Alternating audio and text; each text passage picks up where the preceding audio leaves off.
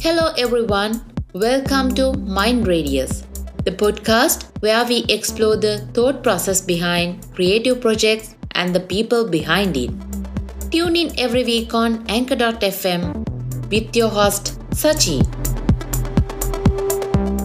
Hello, everyone. Welcome to the podcast. My guest today is Arkam Asar, and he is the chief trainer at Archaeology Training and Consultancy, and they specialize in creating engaging and effective learning experiences.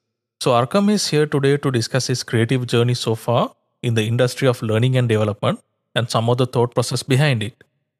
Let's welcome Arkam to the podcast. Hello, Arkam. Welcome to the show. Hi, Sashi. Thank you very much for having me here. It's a great pleasure to be joining you on this. It's so nice to have you as well. So, let's give a little bit of an introduction of yourself. What do you do? Well, my company is called Archaeology Training and Consultancy. And over the last 7.5 years, we've been specializing in curating and personalizing learning experiences for organizations and now for individuals as well. So what we exactly do is mostly related to soft skills or essential business skills. And the general practice used to be like, you have a particular set of modules that you cover as customer service training or a communication skills training. And then you have this standard product that you go and sell out to all different corporates and people who are looking for these learning and development solutions. So what we do is we look at the specific learning needs that exist in people or organizations, and then we curate the entire learning experience to make sure that those learning needs are met. In a nutshell, that's kind of what we do. All right. That's interesting because rather than providing a standard issue training program, you kind of go and make sure that everyone gets what they actually want, right? Absolutely.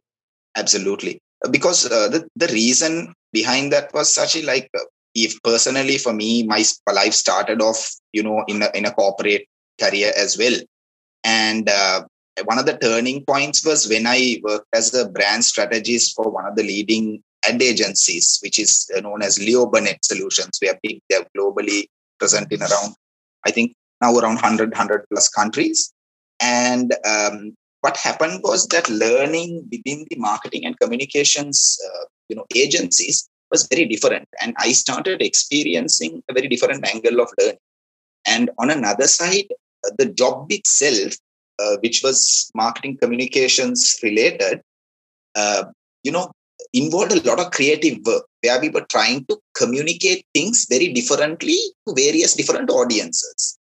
Now, for me, who was someone who was not the smartest kid in the class, I kept thinking, maybe there are lessons that we could learn from how marketing communications tries to communicate with different audiences, and then see how we can kind of play that into the conventional education system. And that's kind of where I found a synergy. Okay, so speaking about these training programs and everything, right?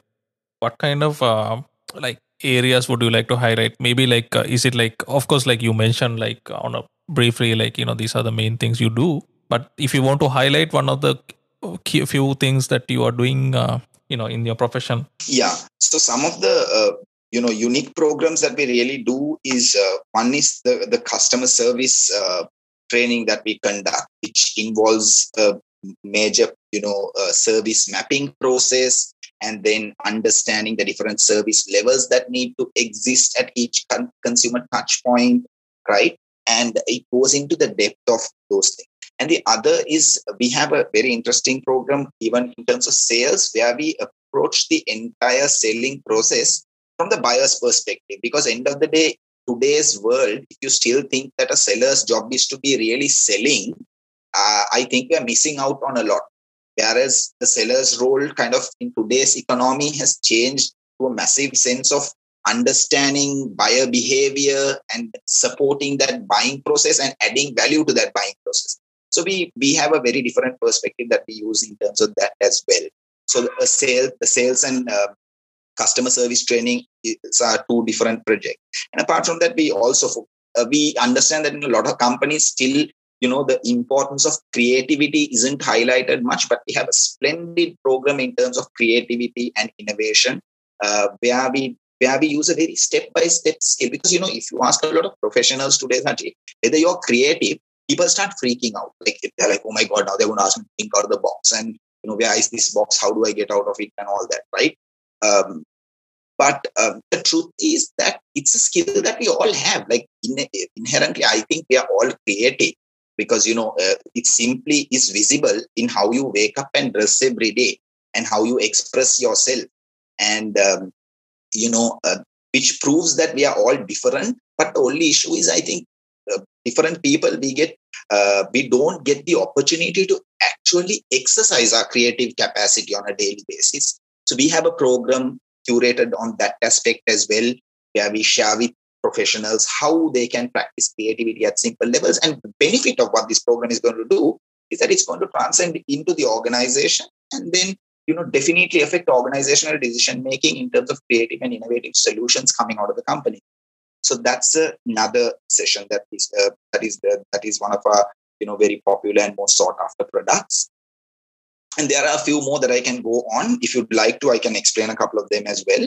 But if not, we can capture them, later during the discussion. I think let's capture it a bit later in the discussion. But then that's a really interesting program you mentioned about creativity, right? When you hear about trainings, right, it's like, okay, you train on languages, like, how to speak to people or how to do a coding, program or something like that, right? But it's not every day you hear about like a creativity program. I know like, team development and team building programs are there. But then, this is an interesting part. Okay, let's touch upon it like in a bit. We'll get into a bit of a different question in that case, right? Speaking about all these creative aspects, share us like how did you get started? Yeah, that's a very good question, Sachi. Even I try to figure out where all this really started. Sometimes in retrospect to understand. The thing is that to begin with, I think I was not some guy who fit into the usual mod, the mold of a person who follows a straight line, or a person who follows kind of a linear career path. So from my small days, I was very experimental. You go to another house, you first expect a child to go and sit on a chair and sit with the parents and all that. It doesn't matter even if I'm there for the first time. Since my childhood, my parents, my cousins, they still tell me that my job is we go to the house, I say hello, and I go straight to the backyard because I know that that's usually where the animals are kept, right? Because I used to be a huge animal fan and outdoor person. So that kind of, that I think from the beginning, I was kind of a very adventurous soul that wanted to try different things and see things differently. And then came the time in my education. In school, I wasn't a guy who was going to get 3 A's and 8 A's in O levels and 3 A's in A levels. No, that wasn't. But I had a lot of teachers who really believed in me. And even in my autographs, where they sign saying that, you have a lot of potential, you need to really, look for, what's going to work for you. Don't bother too much about what other people are trying to tell to put you down. Because in school, I had a lot of criticism because I was not in class for a lot of times. I was usually at some sports room or I was doing something like that.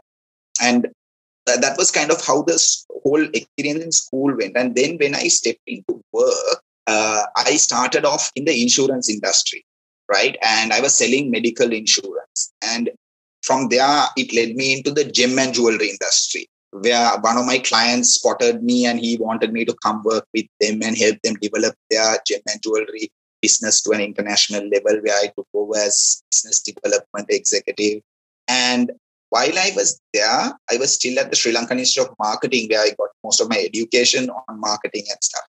And then a splendid opportunity came through one of the social organizations that I was a part of. You might have heard of Rotaract. So through Rotaract, I saw this advertisement which had come for an opportunity at Leo Burnett as a brand strategist. And that's when I applied. And I think that is exactly like I mentioned before as well, which kind of really opened my eyes towards the power of marketing, the power of marketing communications, and how much, we could simply do using this, the power of communications itself. And it was a very creative industry, as you know. And because I was working with so many great creative people, I think that started tickling me to not want to do things in the most usual ways, and pushed me to want to explore different avenues of work. And there was a point in advertising where I kind of thought, if I continue doing this for the rest of my life, I'll have to be listening to what brands want to do instead of what I actually want to do, right? And at that same time, I was also lecturing for a small, institute in Colombo, where I was lecturing for a certificate course in marketing. And I wasn't really enjoying this whole curriculum-based education method either. And kind of all those, so it's very difficult to pinpoint for me also and say like, this is where it happened. But I think, generally a journey of creativity, it's kind of that cocktail, where it's a mixture of all these things that kind of come together at some point. And it made me feel that, probably education and creating this link between innovative communication tools that get used in delivering learning and making it more interesting and engaging is a space that was not being looked at much in Sri Lanka. And I thought that might be the area to step in. That's basically how I got into it.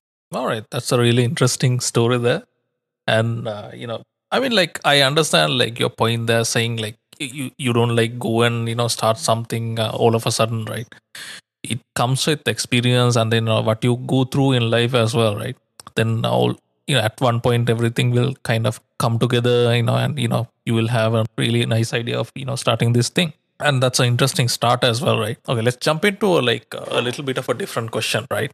So, what kind of tools and methods do you use in your profession, or maybe on a daily basis, or like if in your case maybe it's on a program-wise basis, right? Okay, so tools. So when we say tools, now one of the things that we definitely do constantly kind of be updated with what type of learning needs exist at organizational levels is that we generally have, like we use SurveyMonkey or something like that to conduct kind of a needs analysis surveys, right? As learning and development professionals, see what type of needs really exist within organizations. And so that really helps us kind of design what the programs we need to be building for the future should include, right? So if we look at the recent past now, because we were doing a lot of stuff on sales, a lot of the feedback has been about trying to coach and train people on virtual selling, right? And social selling.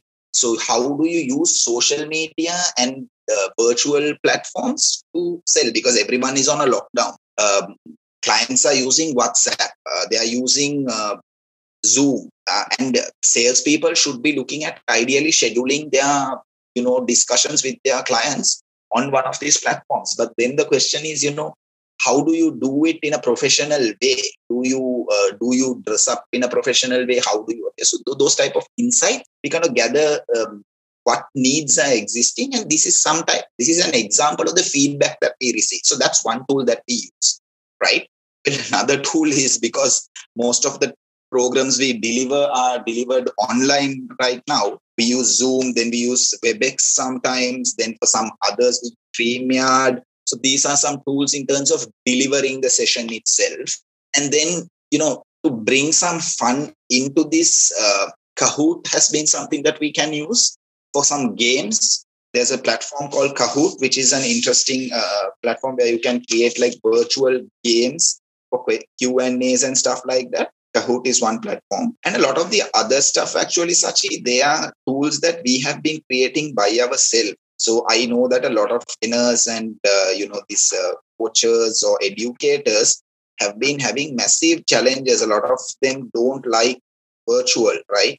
And I will agree with them. I used to be someone who was addicted to the physical experience of learning and development. But inevitably, I think it's beyond our control now that we have to adapt to this kind of new normal that is surrounding us. And if we are going to fail to adapt and adjust to this, we will just be a bunch of the ones that get left behind, because This is, I think, a natural process where things change and evolve. And I think for industries like the one that we work in, I still love to, do programs in a physical environment. But, it's always not how we like it. So when doing programs virtually, what we've tried to do, because like I mentioned, like our specialty is about creating innovative and engaging learning experiences. What we've tried to do a lot is actually try to make the experience that we create on a virtual platform as engaging and interactive as possible, right? And meaningful in a way that it, is relative to the learning content that is being delivered. Because now sometimes I have seen some training programs, for the sake of trying to do something engaging, you can't tell people to make faces on the screen. And, yes, it might be fun. It might kind of ease the moment. But whether it's, relative to the learning experience that's being delivered is a very questionable aspect. So what I would say is, as a, certified and professional trainer, that the objective is not to just create some action that they do on the screen, but make sure that maybe those acts or performances or whatever you make them do is relative to the the content or learning that's being delivered. And so for that, we have created various different tools that we use. So you could use role plays there. You could get people to come with something we call preparation kits, which would be material that we would use through the program as we deliver the content. So stuff like that is what we've been doing. Those are some of the tools that I think I could share. Yeah, I understand. So that's like a really good idea as well what you shared, because I know like even like I did some lecturing as well, right? So the thing is, I know like there's some energy in it when you're actually there, right? You feel the like energy of the room, and then you kind of everyone is engaging with you directly and everything, right? But that's a bit limited when you are behind a screen, right? But then of course, like if you create something new and then try to adapt to this, then you can actually create something engaging as well, right? Exactly. And a part of something stuff I do is also lecturing, and that's another thing that we are focusing. We are trying to see how even content that is for lecturing can be made interesting, because a lot of lecturers are complaining that while the Zoom class, the fellows are sleeping on the other side, no one is actually in the class, right? And all these type of challenges are things that people are having as well. Yeah, it's a bit of a new challenges as well, right? Yeah, there are new challenges, and you see, for me, I say you can't blame the learner, right? It is the duty of the person who is delivering the learning to make sure that the learner wants to learn, right? Or the learner is interested to learn. Well, yes, if the learner doesn't have a need to learn, you can't go and force him to learn. But what I'm saying is that the necessity for the person to be in this whole learning experience is essentially the responsibility of the person delivering the learning content. And one experience that I could share on that regard is that I lecture for strategic marketing and strategic leadership for a couple of British university programs that are delivered in Sri Lanka. So one of these sessions, when I was first conducting the first lecture, there were around 11 students who were supposed to attend this lecture, this session. So I was also thinking, okay, because it was around 9:30 in the morning. It was Sunday morning and all that. And they came, and then there was one chap who came to the session. He sat through the whole session, and then he messaged me after the session saying, thank you very much, sir. I think because he was thanking me for the way of how it was delivered. And his whole point was, I was planning to come on to the session, put my face, and once you knew that I was there, I was thinking to switch off the camera and sleep, because I was at a party the previous night. I got home only at 4 a.m., right? But he was like, the way how things went and how you delivered the whole session, I didn't want to miss out on it. And I didn't want to sleep because it was interesting. It was engaging. There were so many activities, and the activities were how we were learning through. And I wanted to make sure that I was part of it. And I ended up staying for the 3.5 hours that the session went on for. I was getting my kids to pour coffee for me as thick as possible and bring it. And I stayed awake. And after that, I had a good nap for around 5-6 hours. So like that was a personal experience that I had. And then I was thinking, like, it actually makes sense. The effort I take, or the effort we take in terms of trying to make this interesting, it actually impacts people. And that's what I enjoy about what I do in this. It is right. So that's a really good thing there, because like, if they are if the feedback you are getting is like that, that means like you are doing it in the correct way, right? You're doing it in the like really engaging way. It's really good, because not all of the people who deliver trainings online that engaging, to be honest. That's something like, actually I think like everyone needs to kind of adapt to it as well, right? In that, if you think about it, because everyone is like used to the like physical aspect of it, and this is a different kind of a challenge. It's an interesting approach as well. So speaking about approaches, right? So I think you touched upon this as well, but then let's kind of summarize it, like when you say like how do you approach a new project, or like a new program in your case. Yeah, so there are two ways of how we go about this question, Sachi, because one is that depending on the client requirement, right? And the other angle to it is, like I mentioned, where we do the surveys and we understand what needs exist, and we kind of create proactive work, right? So proactive products which we plan that would be in demand, right?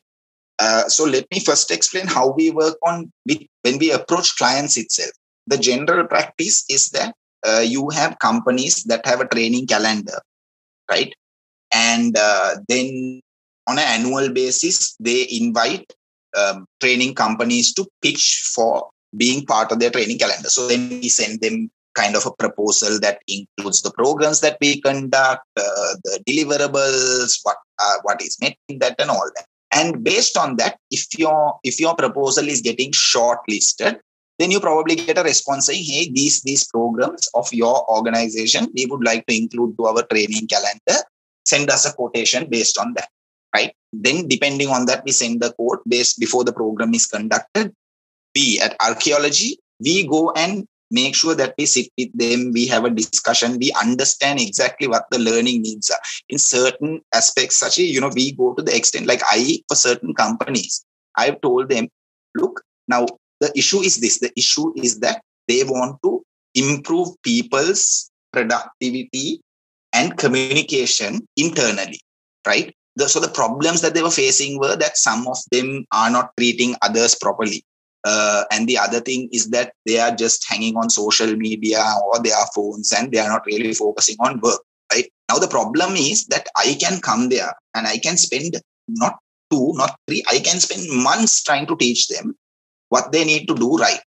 But that might not solve the problem if I don't understand what is influencing the kind of behavior that they're having. So one of the things that is at the center of the programs that we design is such the behavior change that you want to see, the behavior, attitude, or culture kind of shift that you want to see. So based on that is where we reverse engineer the entire program that has to be designed. We have gone to the extent of sending our employees. So with their management's approval, we send one of our people go as an intern or as a short-time person. So there was one instance where the person went in just as a person who has come to assist with some office work, right? Spent 3 to 4 days, right? And his entire job is intelligence, business intelligence, and looking at where the core of the problem exists. So this is not some boy who is just sitting at home that we send. So this is someone who understands what's going on, but is playing a role, right, in the company to understand where this problem exists. Now, sometimes the entire issue might not be about trying to teach these guys all that. The entire issue might lie in a leadership problem where there is a leader who is too people oriented and not task oriented. That people know that no matter what they do, he's not going to come and pressure me to get my work done. Now, no matter how much you would train these people in terms of productivity, improving their internal communication and all that, unless there is a change in that leadership style of how the leadership is conducted, it's not going to create a change in the people's behavior here. Right? So then based on that, so what I'm trying to say is that with clients, we sometimes go into that depth of understanding the problem and then creating the program once they have selected us as an organization to work. So that is the client aspect of how we conduct projects. That's one angle of how things are done. The other, like I mentioned, is that we conduct general need analysis surveys with different companies. that we have worked with or that we look to work with. And based on their feedback, we design these programs, like I mentioned, like the virtual selling, the social selling program that we have done now. We are also doing specific programs on virtual presentation and communication skills, because now most of the business presentations are happening over Zoom, right? Before, you might have the freedom, you could be a great performer, that you go stand and you deliver this stunning presentation, and your clients are stunned by your entire performance. Now you have a square screen which has a limited space through which you need to deliver your presentation. And depending on the tool you might use, sometimes you can be throwing your hands and your legs all over the place, but they will only be seeing a screen. So how are you going to play? What is the tool you're going to use? If you're using this tool, what are the techniques you're going to use to make sure that the client is engaged on the presentation that you're delivering, right? So looking at aspects like that, the second way of how we approach our work is through proactive product designing, and then basically sharing them with clients and working with people who are interested in buying them. So those are the two approaches that we take. Okay, that's really nice. And then it's some interesting story you mentioned there, right? Not story, I believe the approach. That is a correct term. But then, actually like going into that level to go and actually understand the problem and then create an actual solution rather than giving something generic and then, just calling it a day, right? That's something really commendable, because I don't think like everyone does something like that, right? To go into that level, which is really nice. True that. You see, Sachi, so that is the approach we use, right? And I told you a brief about how the industry generally operates. But, there is always theory and there is practice, no? Right? So then most of the time, it is someone in the company knows someone who can do something related to this topic. And, there are different above the table, under the table, all these kind of, how transactions happen and stuff like that. And that's how projects get approved and delivered. And in a lot of cases, for many organizations, the biggest problem that I have seen is that training isn't looked at as a strategic tool. But I very strongly believe that it needs to be one of the most important strategic tools that organizations use, because it's going to shape the culture and the people of the organization. Learning and development is what supposed to do that, right? But in a lot of cases, it's merely a tick of the box to say that, okay, customer service done, communication skills done, Excel done, PowerPoint done, presentation skills done. A training budget is busted, everything is good. Now next year we can approve a bigger budget, right? Or it's merely about, what is the venue we are going to do it, how flashy are the people who conduct the program going to be. So it's never based on productivity or efficiency. It's mostly based on a lot of other kind of metrics, which aren't really the ones that would be the metrics necessary to be used in terms of measuring whether the training is effective or efficiently delivered. I think that's a good way to summarize the actual, the reality around it, right? Speaking about all these challenges, right? Let's jump into a bit of a different question. So this is an optional one, right? Like I mentioned, you can choose, to answer on a high level.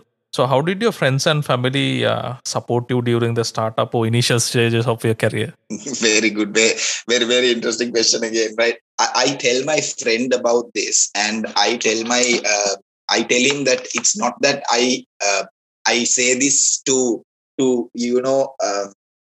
discourage him or to kind of dishonor him, but it's a very interesting thing. But like I told you, Sachi, when I started all this, it was a combination of massive passion and desire to do this, and like I said, it was a cocktail of different things that I felt that can come together, right?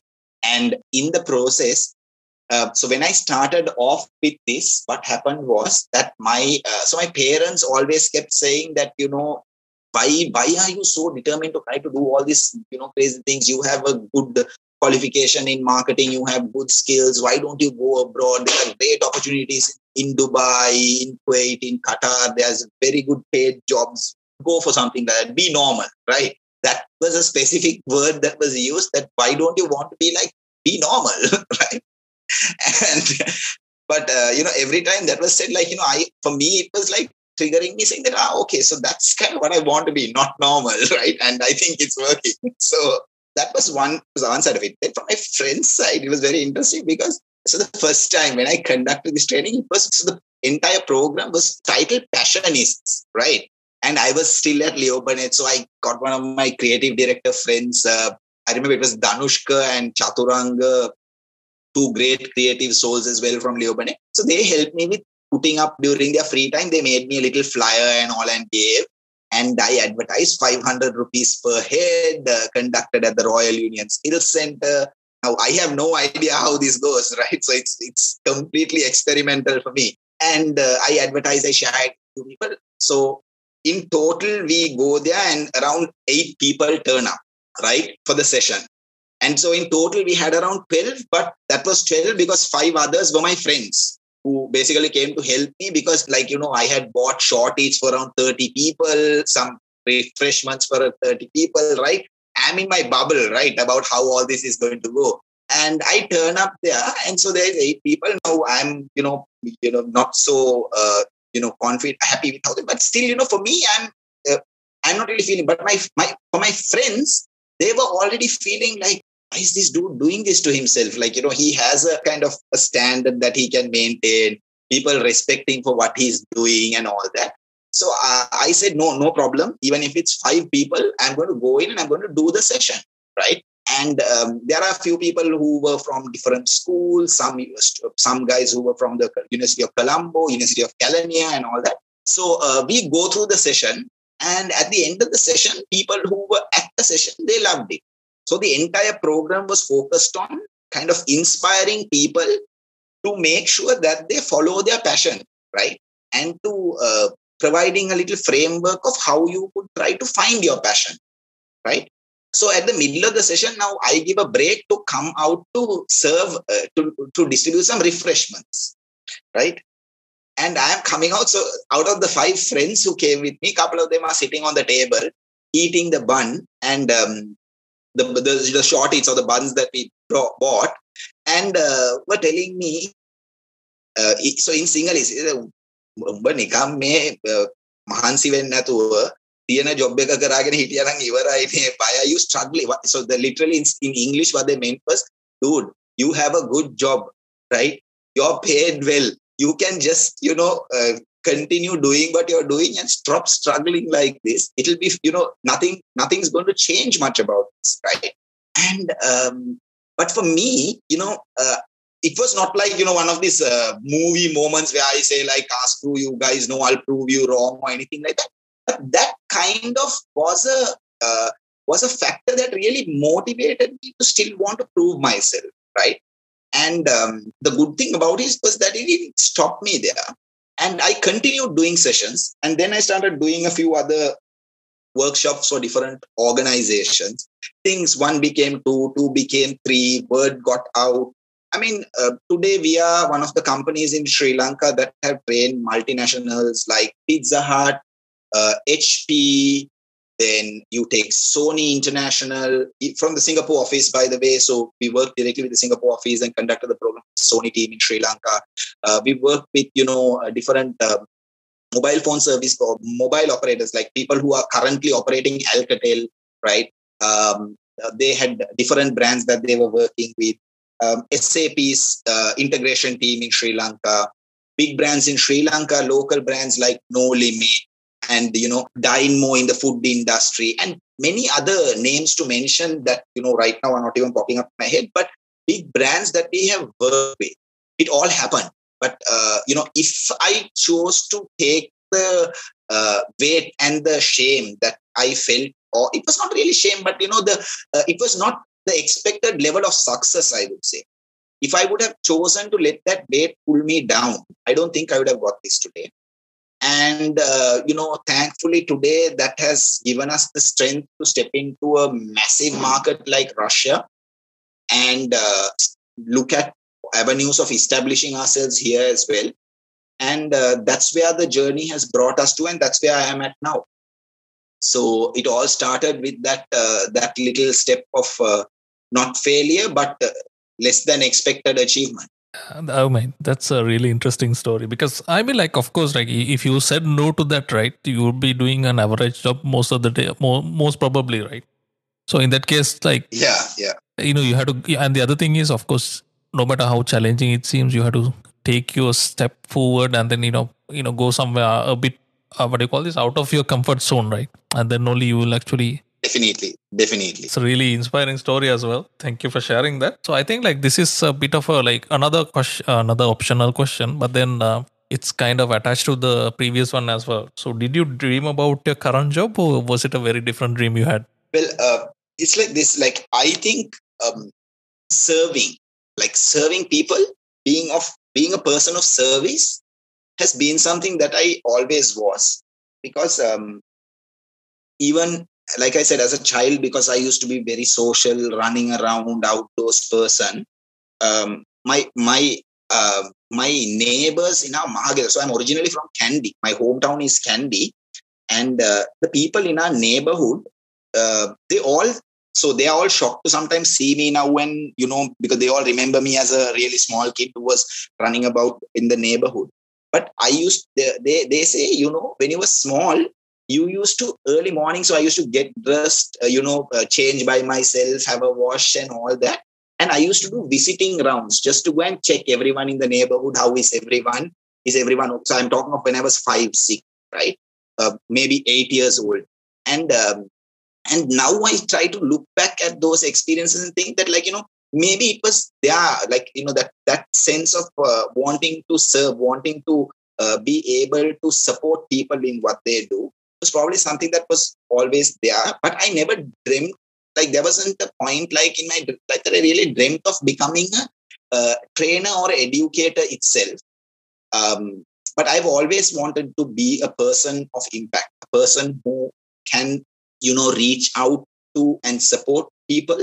And I think in different ways, in whatever I do, I always try to make sure that the work I do is of service to people and humanity. Okay, so speaking about all your like experience so far, right? What kind of challenges have you faced, so far in your career? Okay, so challenges. So number one, the biggest challenge that I face. So I would say, like, it's very easy to say there are different external factors that are challenges. But let me start with actually saying that the biggest challenge that I've had was myself, right?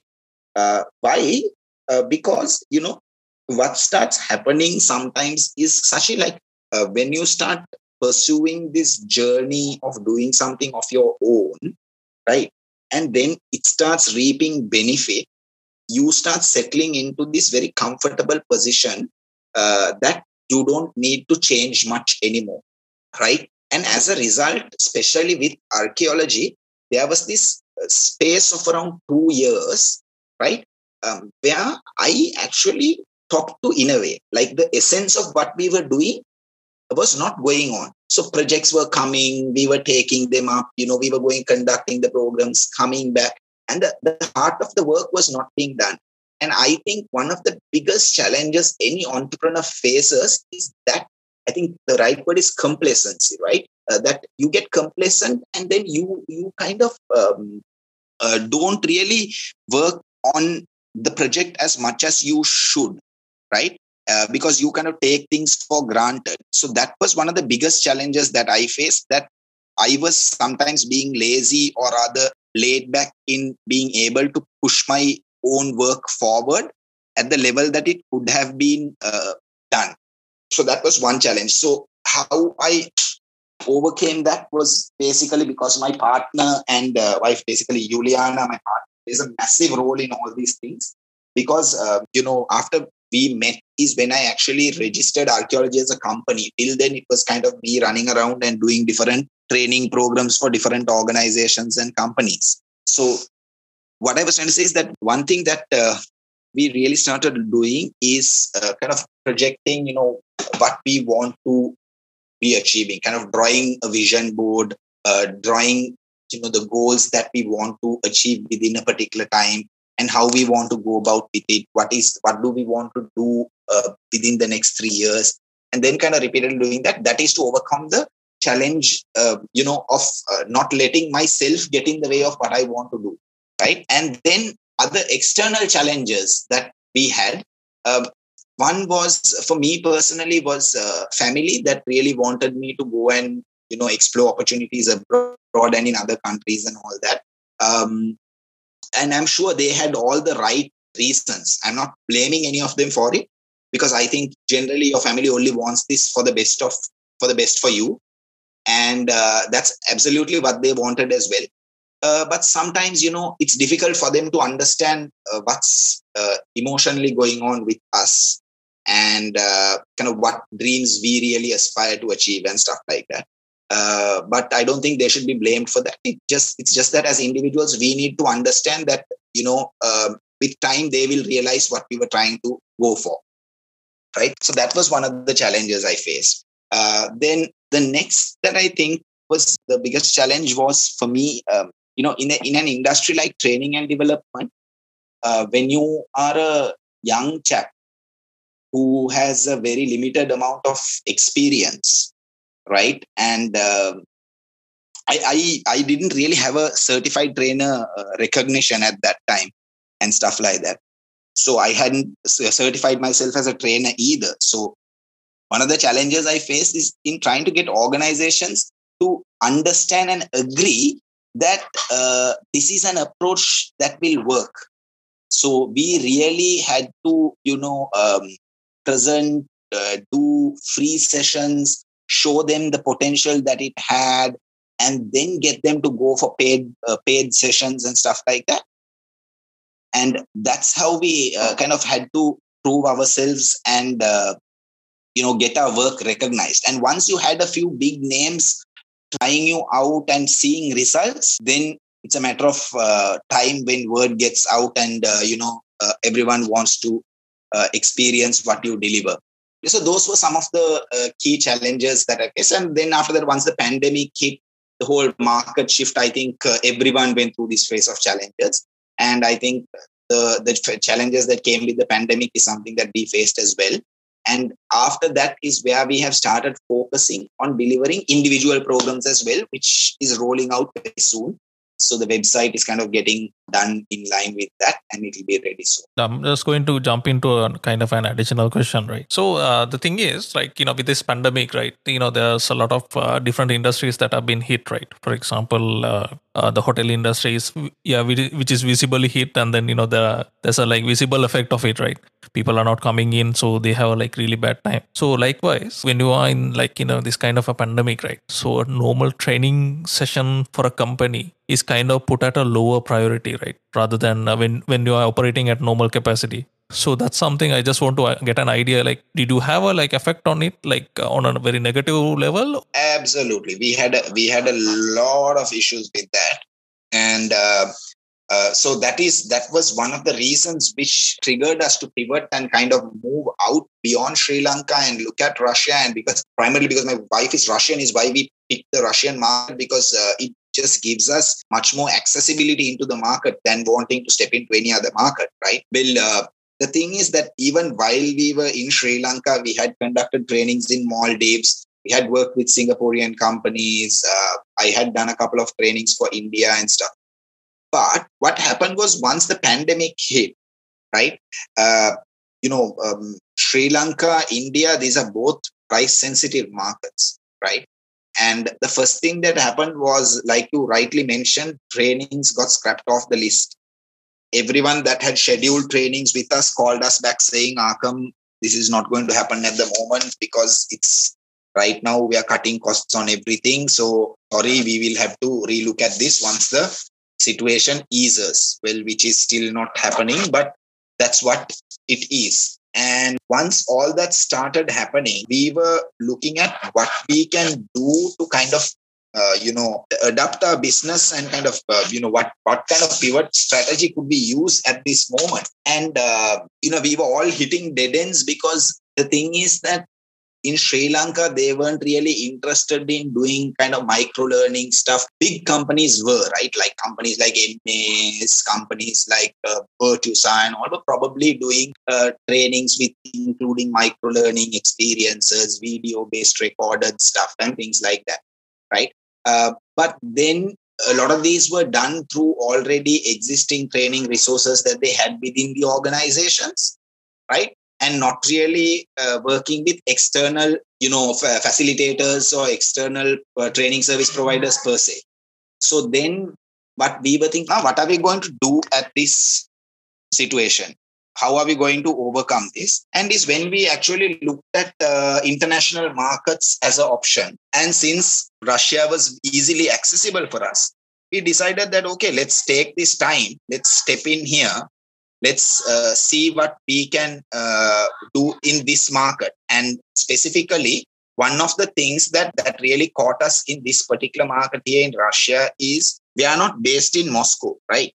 So now in Russia, the market opportunity we saw was the fact that now internationally oriented businesses in Russia, which are many businesses in Russia are really going international, right? And as you know, Russia is a very booming market at the moment and they're going international. But the issue is that a lot of the skills and soft skills that is required in order to more efficiently and effectively access these international markets isn't among the workforce that is working with these international markets. So there is a huge gap. English language based learning delivery for businesses that are working with international organizations or international countries. So that kind of motivated us to want to step in here. And now we've come in, we are slowly building associations with different organizations and different companies and gradually working our way towards it. And in between that, we are trying and experimenting different options also. We are trying to work with universities here and deliver some interesting programs with them. And we're working with some other individual organizations here and trying to see what can be done. So it's a trial and error process. But that's what we are doing at the moment. And the other way that we are trying to come out, kind of overcome this particular challenge that we are facing is by also designing some of these programs to be delivered at an individual level. Where companies don't buy it, but individuals who believe that they need these skills can talk to us, and then we deliver these programs for small groups or even on an individual level. Okay, so that's an interesting approach as well. And then, of course, like we have to adapt and then move forward. When challenges arise, right? We stay with one option or one opportunity, then you will kind of like be left behind, like you mentioned at the start of our conversation. Yeah, true that. So speaking about all these challenges and your experience so far, right? What kind of advice would you like to give someone who is starting up in this area? Well, for someone who is starting up in the industry of training and development or in general, into any career, the first thing that I would share is that do get into it only if you are really passionate about working in this industry, right? Now, yes, there is money to be made and there is fame to be gained. But if you do it for those reasons, you will very soon kind of run out of energy or interest to really continue doing it. If you want to get into training and development, look at what skills and capacity is really necessary. And look at which areas of skills you might have to improve in yourself to get into this particular field of work.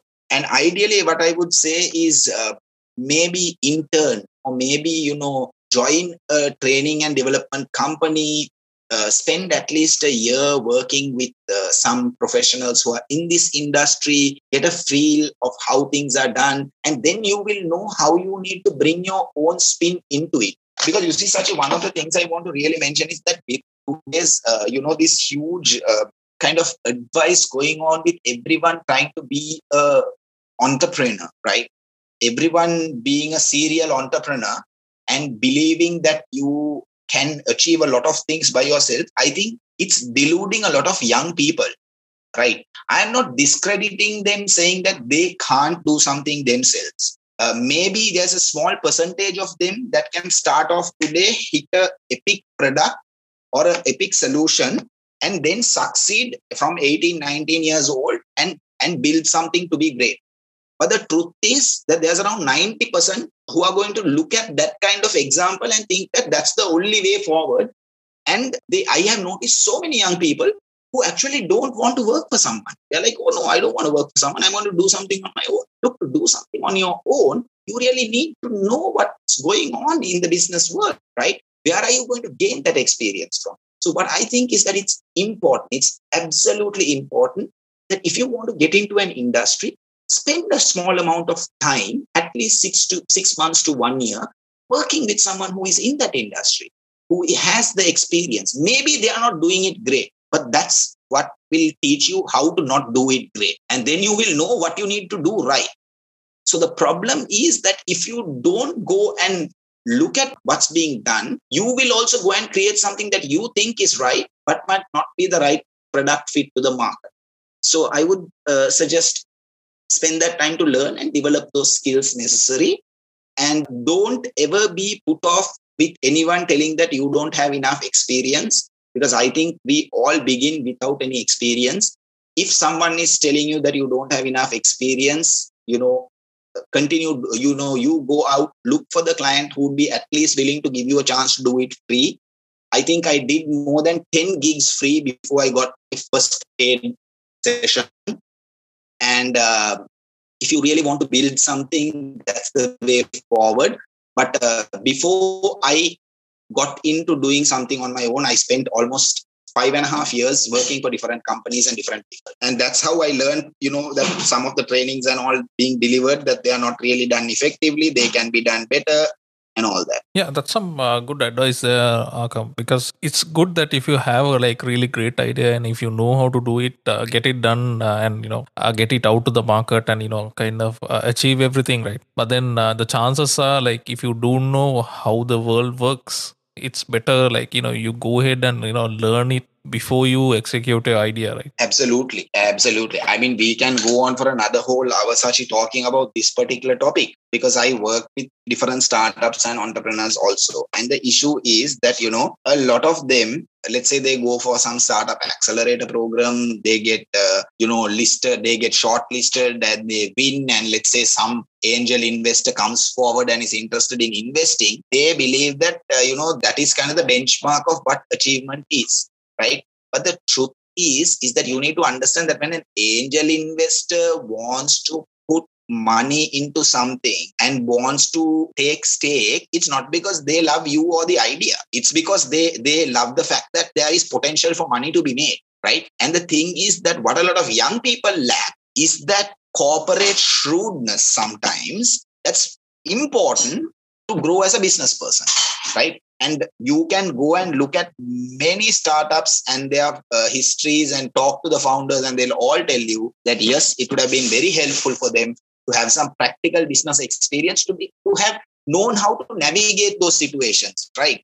To not dance to every move of the dollar and kind of bend over and give way to what other people wanted, but to rather protect your idea, because I've seen so many great ideas get washed away after actually being acquired by people. So I think for young people to actually have the right experiences before they build something is also very important, and that shouldn't be discredited. Okay, that's a really good advice there. Actually, I think we are coming to the last section of the questions. Just share us on maybe on a high level, what is your next target? Well, personally for me, I want to gain more popularity among the international market, and probably within the end of this year work with minimum another 100 international clients. That's the target. And probably in the next 5 years in this region where I am based right now, which is, let's say, the CIS region, I want to make sure that within the next 5 years that I am a sought after name for a trainer who conducts international standard soft skills and essential business skills trainings. That's really nice. And then I do wish you all the best to achieve it. And then, we can talk about specific topics, maybe in a different session. Absolutely. Yeah. So I would like to take this time to thank you for joining us today, Akam. It was a pleasure, Sachi. Thank you very much. Let's connect back on another session where we talk about something specific, like, how to approach a learning program or something along the lines. And then let's, go into a bit more detailed discussion, right? Yeah, definitely. Learning, creativity, branding, marketing. There are various different angles that I can add value in. And yeah, I'm open to it. Let me know. It will be a pleasure to join you again. All right, that's great, Akam. So I think let's conclude our session for today. And thank you so much once again for joining and spending your time sharing your experiences. And it was a really interesting discussion as well. So thank you so much, Akam. Thank you, Sachi. Thank you. Great pleasure. Thank you for joining us today to explore how creative people think. Join me in the next episode to explore more. Till then, stay safe and take care.